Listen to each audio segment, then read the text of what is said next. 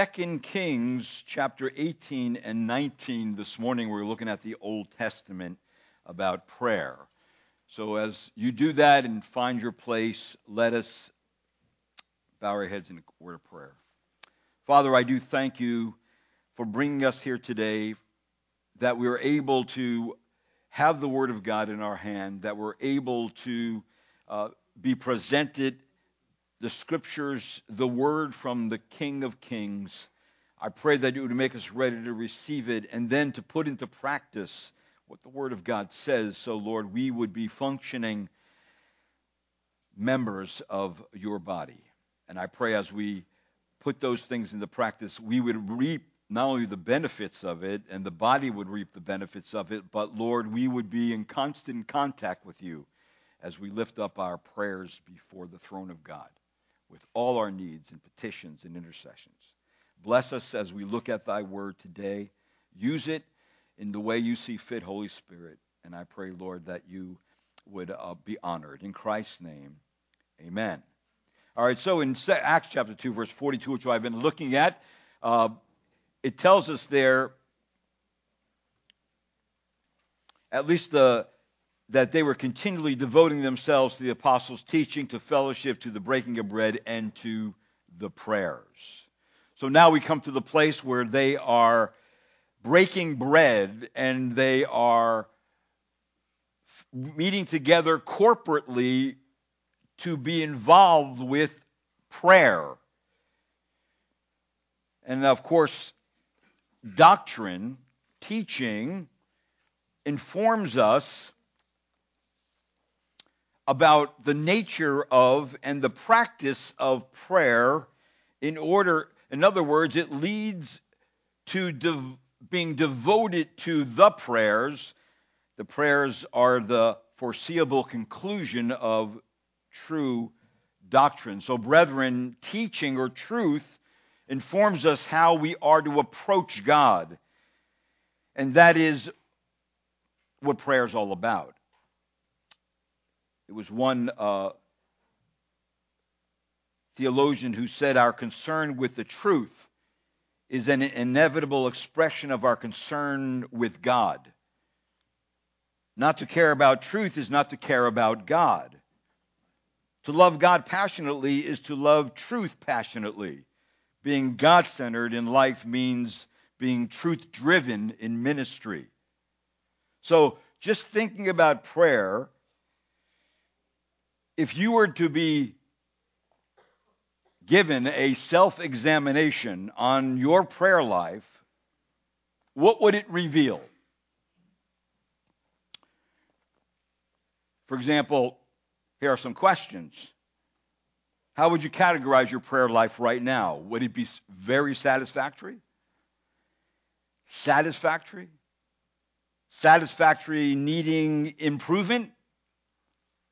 Unsatisfactory or very unsatisfactory? Now, if you're honest with that, you can evaluate yourself.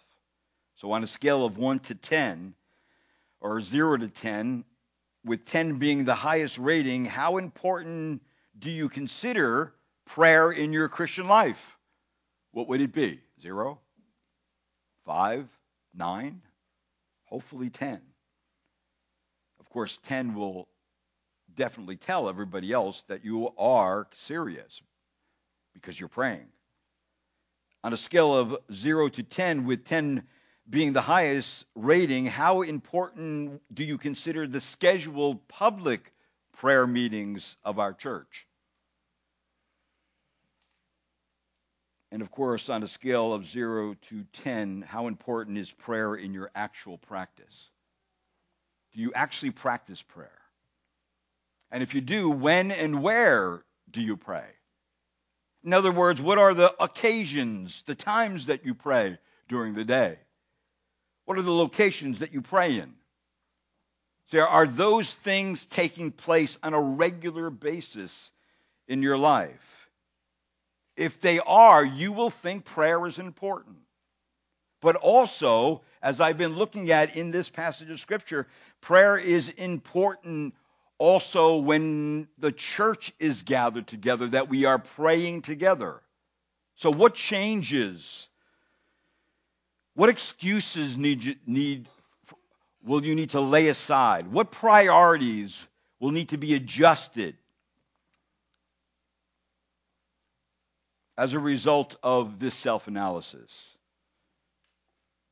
in order to improve your prayer life and your presence in the public prayer meetings? Now, I said last time that one of the hindrances of the public prayer meeting was the temptation to individualize what God has meant to be corporate. In other words, when someone concludes in their thinking that prayer is mainly a private matter. However, our text in Acts 2:42 is stressing a practice of prayer that is corporate. We are to pray together as a body. That's why the definite article is there in the Greek, which is the original language of the Word of God. The definite article focuses on the church's priority, that this was a priority for the church. The fellowship, the breaking of bread, the prayers, the apostles' teaching. So the practice of corporate prayer became a significant part of worship in which the new believers were eagerly desiring to participate together. Now, not many would deny prayer is important, but practically speaking, many are atheists when it comes to prayer. We think we should do it, but we don't seek God's face on normal days about everything, and we don't meet with other people and pray about these things. Acts chapter 3, in verse number 1, it says there, "Now Peter and John were going up to the temple at the 9th hour, the hour of prayer." So we see here that the disciples of Jesus still thought it important to be involved with scheduled times of prayer. In fact, if you do a study of prayer in the book of Acts, the historical book of Acts, which Luke is the author of, you'll find that no less than 29 or 21 times prayers in Acts are mainly corporate prayers. Actually, overwhelmingly corporate prayers. In fact, in Acts 4, verse 23, the church prays for boldness in the face of opposition. In Acts 6, 1 through 6, the church prays for the blessing of selected leaders. In Acts chapter 12, the church prays together for Peter's deliverance, which we looked at last week. In Acts 12:12, Peter is delivered and comes to a prayer meeting that's been praying for his deliverance. In Acts 13, the church fasts and prays for God to multiply his work. And in Acts 16:16, Paul, Silas, and Luke collectively go to a place of prayer. Paul prays together with the pastors as he gets ready to leave them in Acts 20:36. So everywhere you go in the book of Acts, prayer is mentioned over and over and over again, and these prayers are inherently corporate. Whenever prayer is mentioned, it overwhelmingly involves others. So in Acts, Christians regularly gathered for prayer. See, we really don't want this kind of prayer to be absent from our body. Because this is the pattern for all Christians, all churches, all over the world. We cannot change these patterns. We ought to line up with them and submit to them because it is God's word. I mentioned last time all of us need to repent of this crippling sin, because really when we don't pray, it really signifies we are in some state of unbelief. We don't believe God can actually do things when we pray. And how do we know when God's people are truly repented? Well, we will definitely know that when we're taking out our secret weapon, like I said last week, as a congregation, seeking God's face together with our petitions and our intercessions and our supplications, as well as our praises and thanksgiving to God, when we do that, how will we know we repent? Because we're doing it. You can talk about prayer. That's one thing. But doing prayer is what we ought to be doing, right? You can say, desire that I think I should be doing this, but are you changing your priorities and schedule around to actually do it? See, the scripture still tells us prayer is effective. I said last week the effectual prayer of a righteous man can accomplish much, and it does accomplish much. So this Lord's Day, I would like you to read to you a passage of scripture from the New Testament that drips with the effectiveness of prayer in the church, and then take a closer look at an Old Testament passage of scripture which exemplifies the effectiveness of prayer. So at this point, let's take our Bibles and turn to Philippians chapter 1, verse 3 to 6, and then 9 to 12. And I'd just like to make some comments, just a few comments about this passage, because this passage really is talking about effective prayer. Philippians chapter 1, verse 3 to 6, Paul says, I thank my God, verse 3, I thank my God in all remembrance of you, always offering prayer with joy in every prayer for you all, in view of your participation in the gospel from the first day until now. Verse 6, for I am convinced, I am confident of this very thing, that he who began a good work in you will perfect it unto the day of Christ Jesus. So he is praising God, and he is coming and showing them about the confidence he has that God saved you. Now he will continue to do that until he's done with his sanctifying work and take you to heaven. And then notice down in verse number 9. What does he actually pray? And this I pray, that your love may abound still more and more in real knowledge and all discernment. That's what he prays for them. He's really praying for the sanctification. That, listen, you guys are loving one another, but that's not enough. Your love has to abound. It has to overflow the cup, because that's the kind of love God has. And if it's not happening, I'm praying that it does happen, and that you would do it according to knowledge of the Word of God and real, genuine spiritual discernment. That you will say, look at it and say, this is going on in my life. I desire to do this. This is God's will. This is the right thing to do. This is a very high priority for the church and for my life. I need this. If I don't have this, I am missing out on what the Holy Spirit of God wants to do in my life and church by bringing in my prayers before him with the rest of the people together. And then notice in verse 10, here's the result. So that you may approve the things that are excellent, in order to be sincere and blameless until the day of Christ. And verse 11, having been filled with the fruit of righteousness which comes through Jesus Christ to the glory and praise of God. Really, he is praying for their continued holiness. That from the day they, as a baby, they trusted Christ, that they would be made holy the rest of their walk, putting one foot in front of the other, breathing in and out, the rest of their, however long they're going to live on this earth in the church, that they would be filled with righteousness, with good deeds that God wants to do through you. But it first came with the church praying for that. In other words, praying for our sanctification together.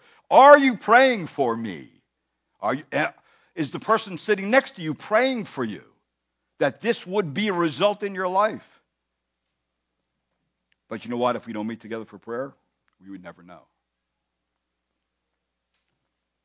That when we meet on prayer during prayer time, we're praying for all kinds of things. We're praying for the women who are pregnant or the young mothers who are just have young children and want to raise their kids. We're praying for people who are sick. We're praying for salvation of people. We're offering up praises to the Lord. All kinds of things are going on in prayer.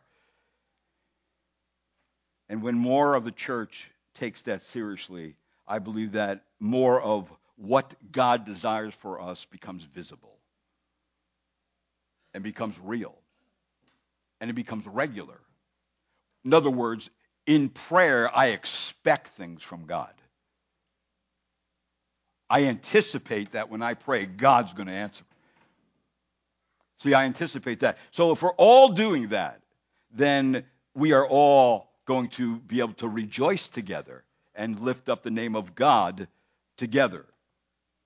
Now, with that in mind, I want you to take your Bibles and I want you to turn to 2 Kings.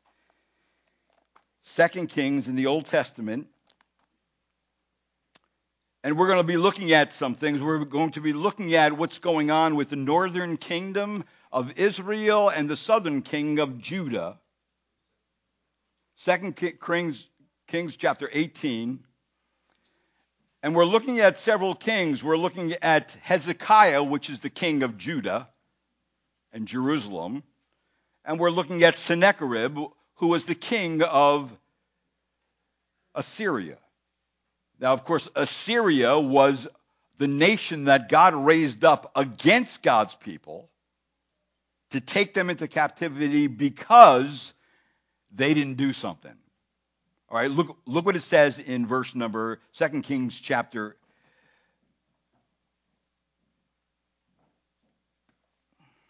18, verse 12. It says, because they did not obey the voice of the Lord their God, but transgressed his covenant, even all that Moses, the servant of the Lord, commanded, they would neither listen nor do. Now, that's the northern kingdom. That's Israel. That's when the kingdom was split into two. You have north and you have south. Israel, now, we're going to see, is going to be taken by the Assyrians. God raised them up to do that very thing. For this purpose, they were not obeying God, so God was chastising them. Now, at this particular point, nothing was happening to southern part of the kingdom, and that was Judah and Jerusalem, in which Hezekiah the king was king over. Now, I want you to let's look at the character first of King Hezekiah. Right? For 2 Kings chapter 18, let's read and look at the character of this king. Verse number 1 of 2 Kings chapter 18. Now it came about in the year of Hoshea, the son of Elah, king of Israel, Hezekiah, son of Ahaz, king of Judah, became king. And he was 25 years old when he became king, and he reigned 29 years in Jerusalem. And his mother's name was Abi, and the daughter of Zechariah, and did right in the sight of the Lord, according to all that his father David had done. He removed the high places and broke down the sacred pillars and cut down the Asherah. He also broke in pieces the bronze serpent that Moses had made, for until those days the sons of Israel burned incense to it, and it was called Nehushtan. He trusted the Lord, the God of Israel, so that after him there was none like him among all the kings of Judah, nor among those who were before him, for he clung to the Lord. He did not depart from following him, but kept his commandments, which the Lord had commanded Moses. So in other words, what else did he do? In verse number 7, and the Lord was with him wherever he went. He prospered, and he rebelled against the king of Assyria and did not serve him. He defeated the Philistines from as far as Gaza in its territory, from watchtower to fortified city. Now, all those things you see here, that he was definitely a pretty good king, right? He was a king that his heart was for the Lord. He wanted to do the things that King David passed down as what a king ought to be. He was a good king. But this is what happened. Once he found out that the king of Assyria, Sennacherib, came against the northern kingdom and took it, Assyria got a big head. And they said, okay, if we took the northern kingdom, we're going to go down and we're going to take the southern kingdom too. Now notice what it says in verse 13. Now, in the 14th year of King Hezekiah, Sennacherib, king of Assyria, came up against all the fortified cities of Judah, that's the southern kingdom, and seized them. Now, he seized some of the part of Judah, but he did not seize Jerusalem yet. That's where Hezekiah the king was. He was in Jerusalem. Verse 14, it says, Then Hezekiah, king of Judah, sent to the king of Assyria at Lachish, saying, I have done wrong. Withdraw from me, and whatever you impose on me, I will bear. Now, that doesn't sound like King Hezekiah. Something's changed. You know what's changed? He's afraid. He's full of fear. Right? So what does he do? He does something that he would not do normally when he first started out. Look what he does in verse 15. Hezekiah, in verse the king required of Hezekiah 300 talents of silver and 30 talents of gold. And look at verse 15. Hezekiah gave him all the silver which was found in the house of the Lord and in the treasuries of the king's house. At that time, Hezekiah cut off the gold from the door of the temple of the Lord and from the doorpost which Hezekiah, king of Judah, had overlaid, and gave it to the king of Assyria. Now this seems out of character. Why would he do this? This would not be the right thing to do. But you know what? That's what he does, and he does it because he is afraid. Why? Assyria is a very powerful nation. It has a tremendous army. It has chariots and horses and skilled people of warfare. And Israel did not have all those things. So they can be easily taken, and he knew that.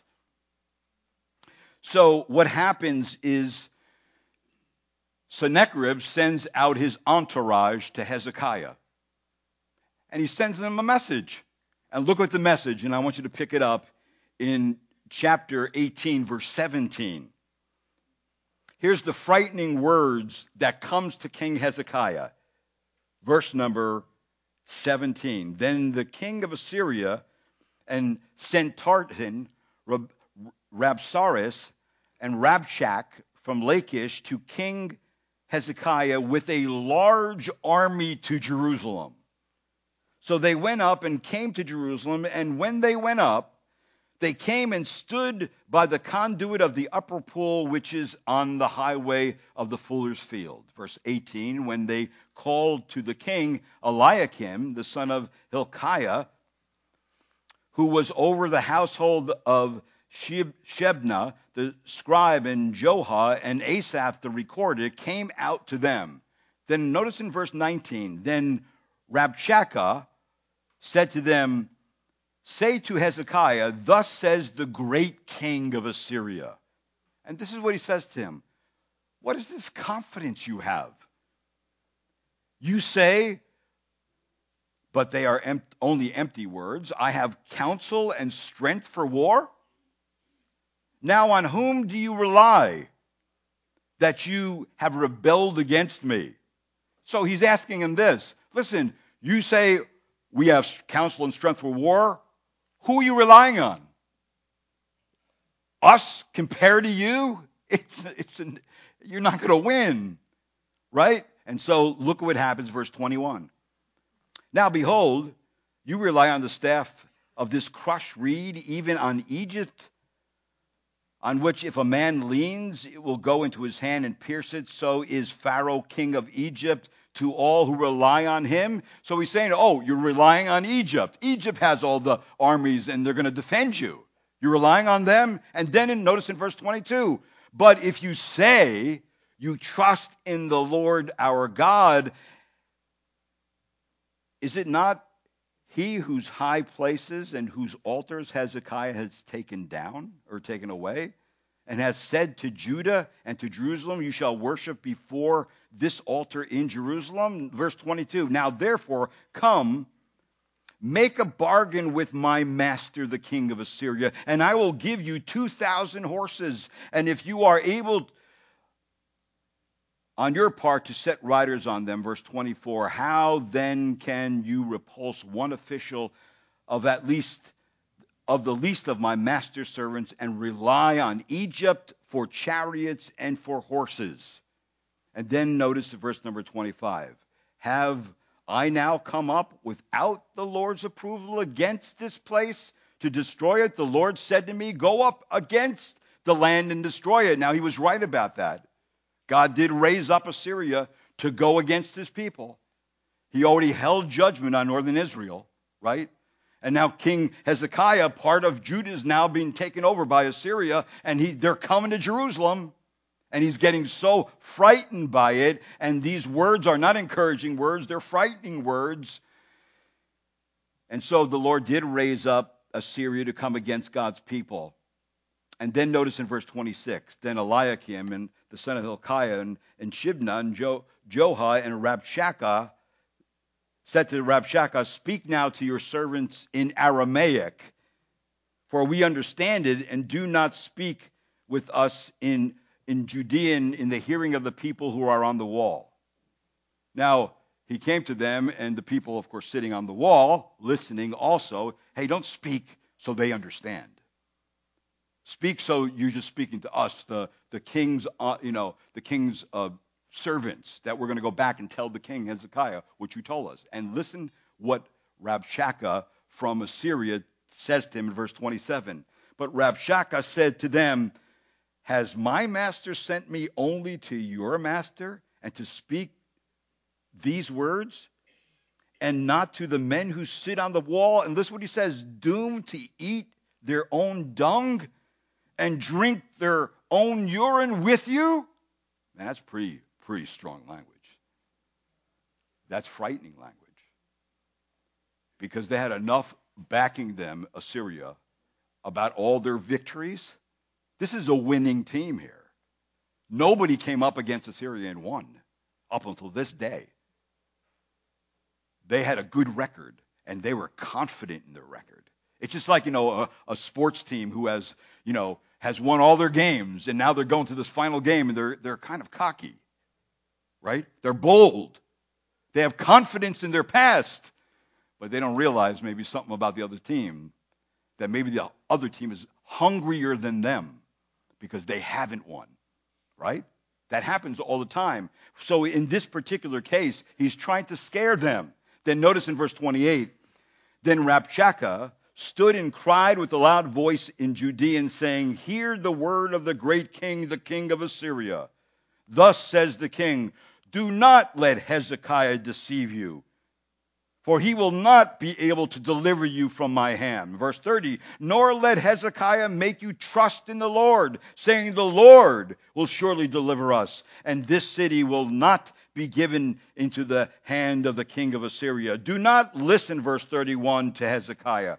For thus says the king of Assyria, make your peace with me, and come out to me, and eat each of his vine and each of his fig tree, and drink each of the waters of his own sister, until I come out to take you away to the land like your own land, a land of grain and new wine, a land of bread and vineyards, a land of olive trees and honey, that you may live and not die. So he's saying to them, what he's putting the carrot out there. Listen, we're just going to come and take you. We're going to take you back to our own land. You'll have houses. You'll have fig trees. You'll have all the best of our country. Just make a deal with us. tempting. Because if he did that, then the armies would not come against Jerusalem. At least that's what he thought. Look at the end of verse number 32. It says, "But do not listen to Hezekiah when he misleads you, saying the Lord will deliver us." That's where Assyria made a big mistake. Because they're no longer defying Hezekiah, king of Judah. They are defying the King of Kings, the Lord of hosts. They are reviling him and reproaching him. They are mocking the living God. They are blaspheming his name and saying, God can't do this because God's already given you into my hand. Then notice in verse number 33. Has any one of the gods of the nations delivered his land from the hand of king of Assyria? Verse 34. Where are the gods of Hamath and Arpad?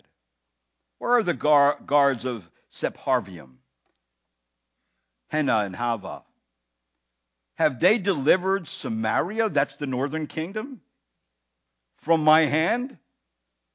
Who among all the gods of the lands have delivered their land from my hand, that the Lord should deliver Jerusalem from my hand? But the people were silent because the king told them to. It says, and answered him not a word, for the king's commandment was, do not answer him. Then Eliakim, son of Hilkiah, who was over the household, and Shebna, and the scribe, and Joah, and Asaph, the recorder, came to Hezekiah with their clothes torn and told him the words of Rabshakeh. So, if you and I were in that situation, I think we would be scared too. You know why? Because we're just human. We're just human, and we would be shaking in our boots. I mean, them tearing their clothes and then coming to King Hezekiah with that. See, that's a gesture of fear. It's a gesture also of, what are we going to do? What are we going to do? So when Hezekiah was given a message by his very powerful adversary, the Assyrians, the message was meant to frighten his opponent. Did it work? Yes, it worked. Look at 2 Kings chapter 19 and notice it verse number 8 and 9. Because here's the second message from Sennacherib, king of Assyria. It says verse number 8, then Rabshakeh returned and found the king of Assyria fighting against Libnah, and he had heard that the king had left Lachish. When he heard them say concerning Tirhakah, king of Cush, behold, he has come out to fight against us. He sent messengers again to Hezekiah, saying, look at verse number 10. Thus you shall say to Hezekiah, king of Judah, do you let your God in whom you trust deceive you, saying, Jerusalem will not be given into the hand of the king of Assyria? Behold, verse 11, you have heard what the king of Assyria have done to all the lands, destroying them completely. So will you be spared? Did the gods of those nations which my father destroyed deliver them, even Gozan and Haran and Rezeph and the sons of Eden who were in Telassar? Verse 13, where is the king of Hamath, the king of Arpad, the king of the cities of Sepharvaim, of Hena and Iva? Where are they? You know what they are? They're destroyed. Why? Because the Assyrian army destroyed them. I don't know about you, but at that particular point, what do? There's no way you're going to fight against Assyria and win. You are cornered. There is nowhere to go. Egypt's not going to help you because Egypt's not going to go against Assyria. You're alone. You're done. Except there's this one little man there. There's this one little man. You know his name? His name is Isaiah the prophet. All right? What does Isaiah the prophet say? Look what it says in verse 4 of 2 Kings chapter 19. Let me just say, you know what Isaiah the prophet does? This is what he does. He suggests to King Hezekiah, maybe it's time to take out your secret weapon. Maybe it's time to take out that. Look what it says in verse 4. Perhaps the Lord your God will hear all the words of Rabshakeh, whom his master, the king of Assyria, has sent to reproach the living God, and will rebuke the words which the Lord your God has heard. Therefore, offer a prayer for the remnant that's left. Your little partial remnant that's there now, however many people that is. It's a small one because half of Judah is already taken by the Assyrians, and now they're maybe just in Jerusalem. Hey, it's time to take out the weapon. Now, why would you take it out? If you think the odds are against you, why would you take that out? Obviously, Hezekiah wasn't thinking about taking it out because he was too frightened to do it. He was crippled in fear. He couldn't move. So Isaiah the prophet comes along and says, hey, got a suggestion for you. Take out the big guns. Well, why did he say that? You know why he said that? This is why he said it. Remember this, that your enemies may make an assessment of you and judge you rightly according to your strengths and your weaknesses and conclude it will be easy to defeat them. It will be easy to defeat her or him. See, but our enemies often assess wrongly where our help's coming from. And when they do that, that's when they're in trouble, and that's what prayer does. Now, I do want you to just flip over to Psalm 121, and I want you to notice verse number 1 and 2. It says this, Psalm 121, verse 1 and 2. It says, a song of ascents.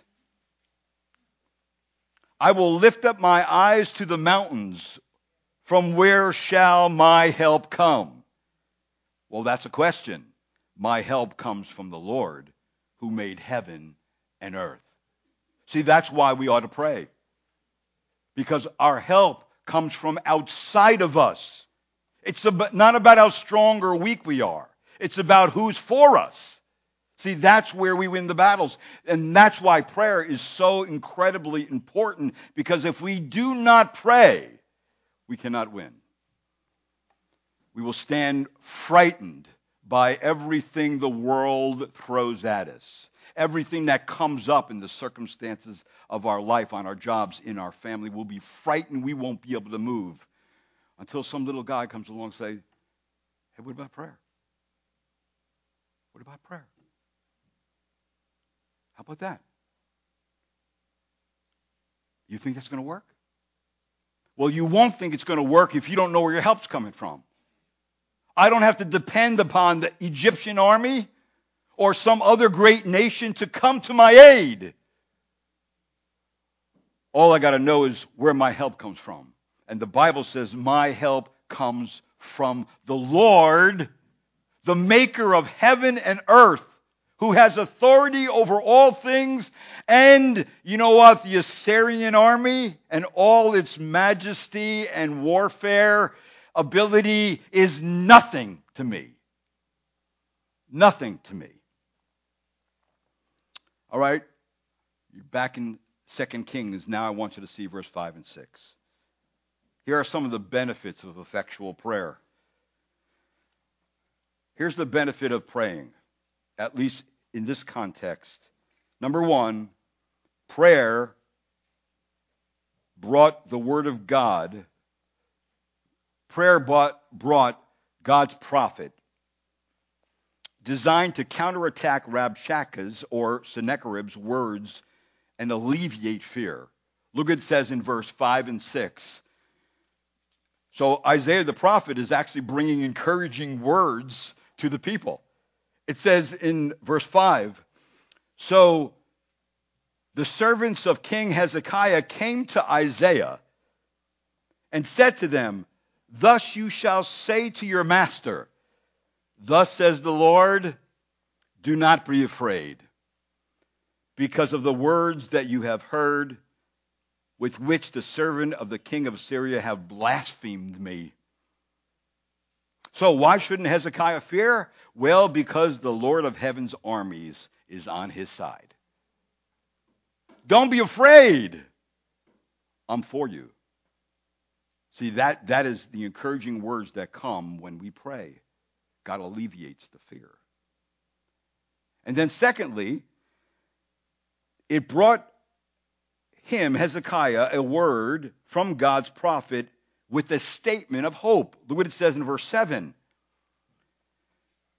Because he really brings an encouraging prophecy. It says, behold, I will put a spirit in him, that's the king of Sennacherib, King Sennacherib, that he will hear a rumor and return to his own land. And then he says this, and I will make him fall by the sword in his own land.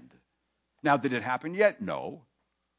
So God is laying before him not only the concept of faith, have faith in the prayer that you pray to me, and the hope for the future will come to pass. That is what he is saying to the king and to the people. And so the people now are hearing from the prophet because the prophet is speaking in behalf of God. And then the next benefit is you'll find in verse 14 to 20, it gave the opportunity to lay out his situation before God and implement the secret weapon of prayer. And God always does this. He gives us time. He's patient with us. He doesn't always expect us to get it right away. He knows that we're children sometimes in our maturity. He knows sometimes that we are sometimes stifled with fear for the future, fear about what's next, fear about just life itself, fear about growing old, fear about troubles in the world. There's fear that abounds in our culture. Our culture is a culture of fear. Everything is based on fear. You know, hey, listen, the statistics say that if you don't have this security system, 97% of people's houses get broken into. See, that's a motivation for fear. Right? Hey, the stock market's going down. You better get these stocks because you know what? You can lose everything. That's fear. Everything's fear in our culture. You know why? Because the fear is a great motivator. Right? Many things you and I have done because of fear. We bought better cars because they had all the stuff in it just in case you get in an accident, right? Why did we do that? Because of fear. So fear makes you do things. But I want you to see in our text something very amazing. Verses 14 to 20. Look what Hezekiah does. This is not just a simple activity. He finally gets it, and Hezekiah uses the secret weapon, but notice how he does it. Verse 14 of 2 Kings 19. I want you to be there. I want you to see it with your own eyes. Then Hezekiah took the letter from the hand of the messengers and read it, and he went up to the house of the Lord and spread it out before the Lord. Verse 15, Hezekiah prayed before the Lord. And notice he doesn't say, Lord, I'm in trouble. I need your help. Please just do something. He doesn't do that. Look what he does. Look how he prays. Verse number 15. He prayed before the Lord and said, O Lord, the God of Israel, who are enthroned above the cherubim, you are the God. You alone of all the kingdoms of the earth. You have made heaven and earth. Do you see what he does? He adores God. He puts God in his rightful place. He knows who he's speaking to. he's no longer afraid. Because now his eyes are fixed on the King of Kings and the Lord of Lords. And what brought him there? Prayer brought him there. Opening up the mouth before the Lord. That's what brought him there. Now look at verse 16. Here's his prayer. Incline your ear, O Lord, and hear. Open your eyes, O Lord, and see, and listen to the words of Sennacherib, which he has sent to reproach the living God. Verse 17, truly, O Lord, the kings of Assyria have devastated the nations and their lands, and have cast their gods into the fire, for they were not gods, but the work of men's hands, wood and stone. So they have destroyed them. Verse 19, now, O Lord, our God, I pray, deliver us from his hand, and all the kingdoms of the earth may know that you alone, O Lord our God. Look at verse 20. Then Isaiah the son of Amos sent to Hezekiah, saying, thus says the Lord, the God of Israel, because you have prayed to me about Sennacherib, king of Assyria, I have heard you. Tell me that's not comforting. That is the most comforting. That's awesome. And it's not because of any strength that anyone would have for them on the human level. It's only because he prayed and rolled his situation before God, gave God the glory, gave him the specifics, asked God to open up his ears and his eyes to the situation. And God says, through the prophet Isaiah, tell Hezekiah, I heard him, and I'm going to answer him. You know what? And he's not going to have to lift a finger against Assyria. You know why? I have it under my control, because I am God, and I am for my people, and no one is going to blaspheme my name. No one. No power, no nation is going to blaspheme my name and get away with it.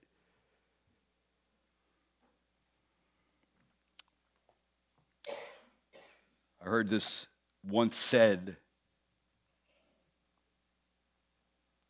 that without persistent prayer, we have no offense in battle against evil. Individually, as churches, we are meant to invade and plunder the strongholds of Satan only by prayer.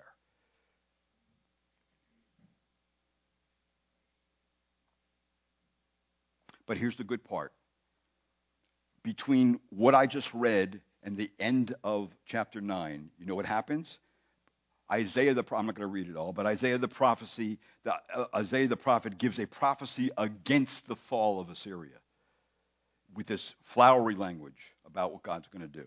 But I want you to see the end result. Because of prayer, the Lord answers Hezekiah. Look at verse number 32 of 2 Kings 19. It says, therefore, thus says the Lord concerning the king of Assyria, he will not come to this city or shoot an arrow there. He will not come before it with a shield or throw it up a siege ramp against it. Verse 33, by the way that he came, by the way he shall return, and he shall not come to this city, declares the Lord. For I will defend this city to save it. Notice what the Lord says, for my own sake.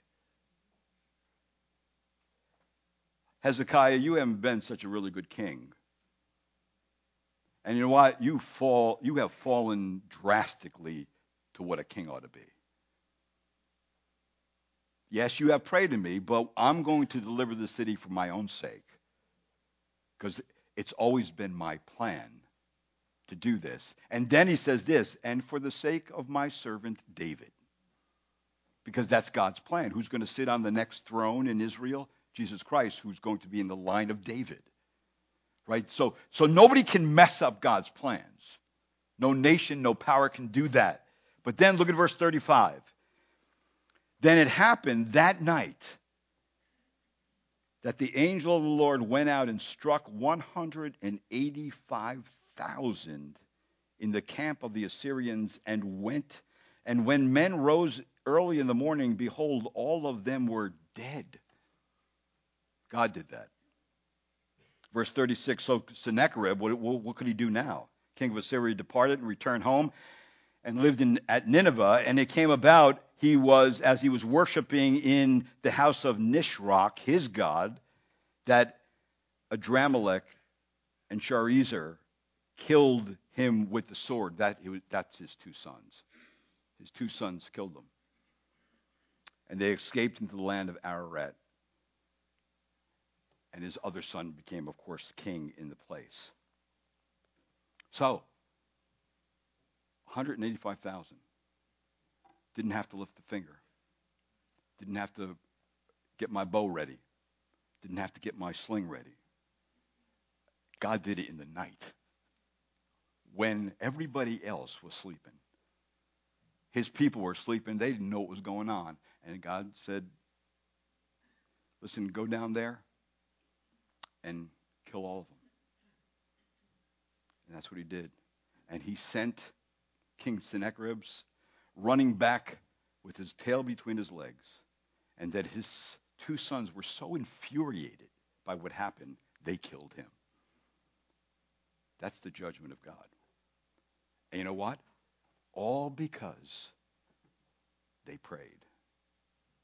And God answered.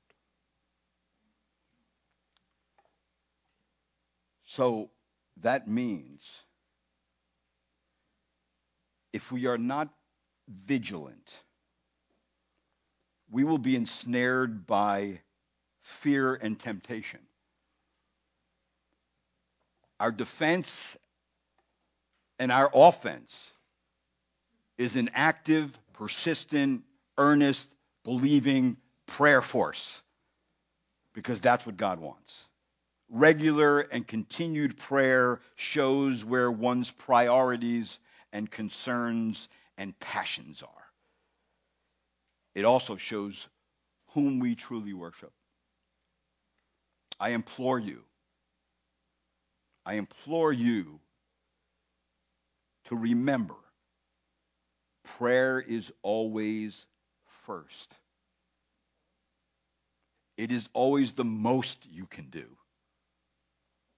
because it gets the ear of our great God and Savior, Jesus Christ.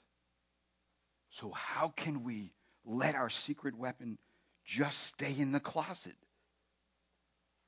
or collecting dust somewhere where nobody knows how to use it?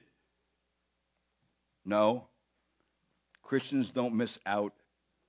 We shouldn't miss out on the greatest gift God's given us, and that's corporate prayer and prayer together. So I'm going to end it like this. Real Christians desire to be devoted to the prayers. That's what it says that's what it says in Acts chapter 2, verse number 42. So here's the bottom line. We are to have a continuous inner channel of communication with God. Prayer is worship to the Lord in which he deserves our adoration, coupled with a thankful heart that God hears us and will do what he says. And I pray that looking at the scripture will motivate us to be those kind of people. Brethren, let's pray together as a church. And if you haven't done that in the past, for whatever reason, it's time to put it aside. And come and let's pray, bring all your requests, and we'll lift them up before the Lord. And trust and expect him to answer. Amen? Let's pray. Lord, thank you again for your kindness in giving us the word of God. I pray now, Lord, as we prepare to take the Lord's table, Lord, I pray that we would be just aware of what the word of God has said this morning. And I pray, Lord, that we'd not take it lightly. That maybe for the first time in our life, we're going to take something very seriously as a spiritual blessing that has been given to us. Make us a praying church. And Lord, prepare our hearts now to partake of the elements of the Lord's table. And I pray this in your name. Amen. Okay, this morning we are having the Lord's table, so remember, why should we partake in the Lord's table? Because it does declare our obedience to the Lord. Do this in remember of me. Also, it confirms in believers their true interest in Christ. It manifests a visible difference between those that belong to the church and the rest of the world. It declares that we're different in standing before God because in God's family because we want to examine ourselves, we want to confess our sins, we want to be discerning of what's happening in our lives and with our relationships, in our relationship with the Lord. We want to declare the great things God has done. We want to be thankful. We want to be joyful. We want to be glory bound. We know we're glory bound because of Christ. And it declares our belief in the New Testament and the New Covenant that, of course, was ratified by the blood of Jesus Christ. And, of course, it declares our belief in the physical death, the enfleshment of the Lord into the world, taking on a human body and becoming a man who was to die on the cross as a sinless, perfect Lamb of God. And, of course, it declares our belief in the return of Christ. We're waiting for him to come back. Until then, we have to live for him, right? So let's just take a few minutes. Remember that the Lord's table is for those who are truly believers and who have trusted Christ as their Lord and Savior and followed him in believers' baptism. So let's just take a few minutes and prepare ourselves as the men come forward and we'll take up the elements.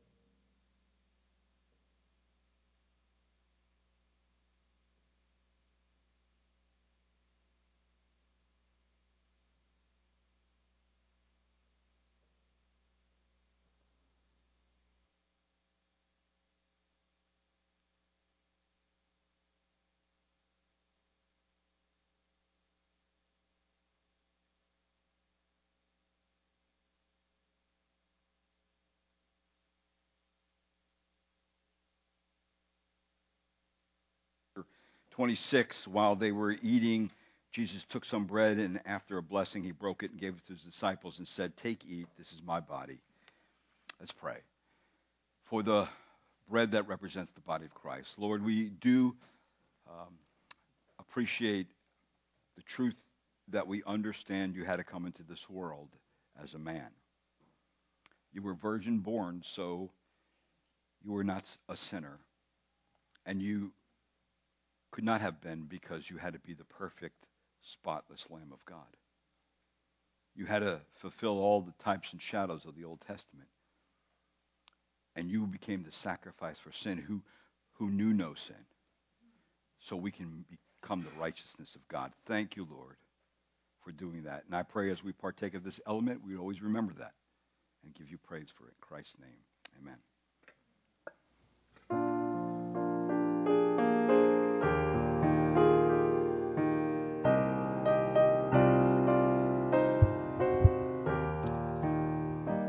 hymn number 305, Meet Me at Calvary. King of my life, I crown thee now. Thine shall the glory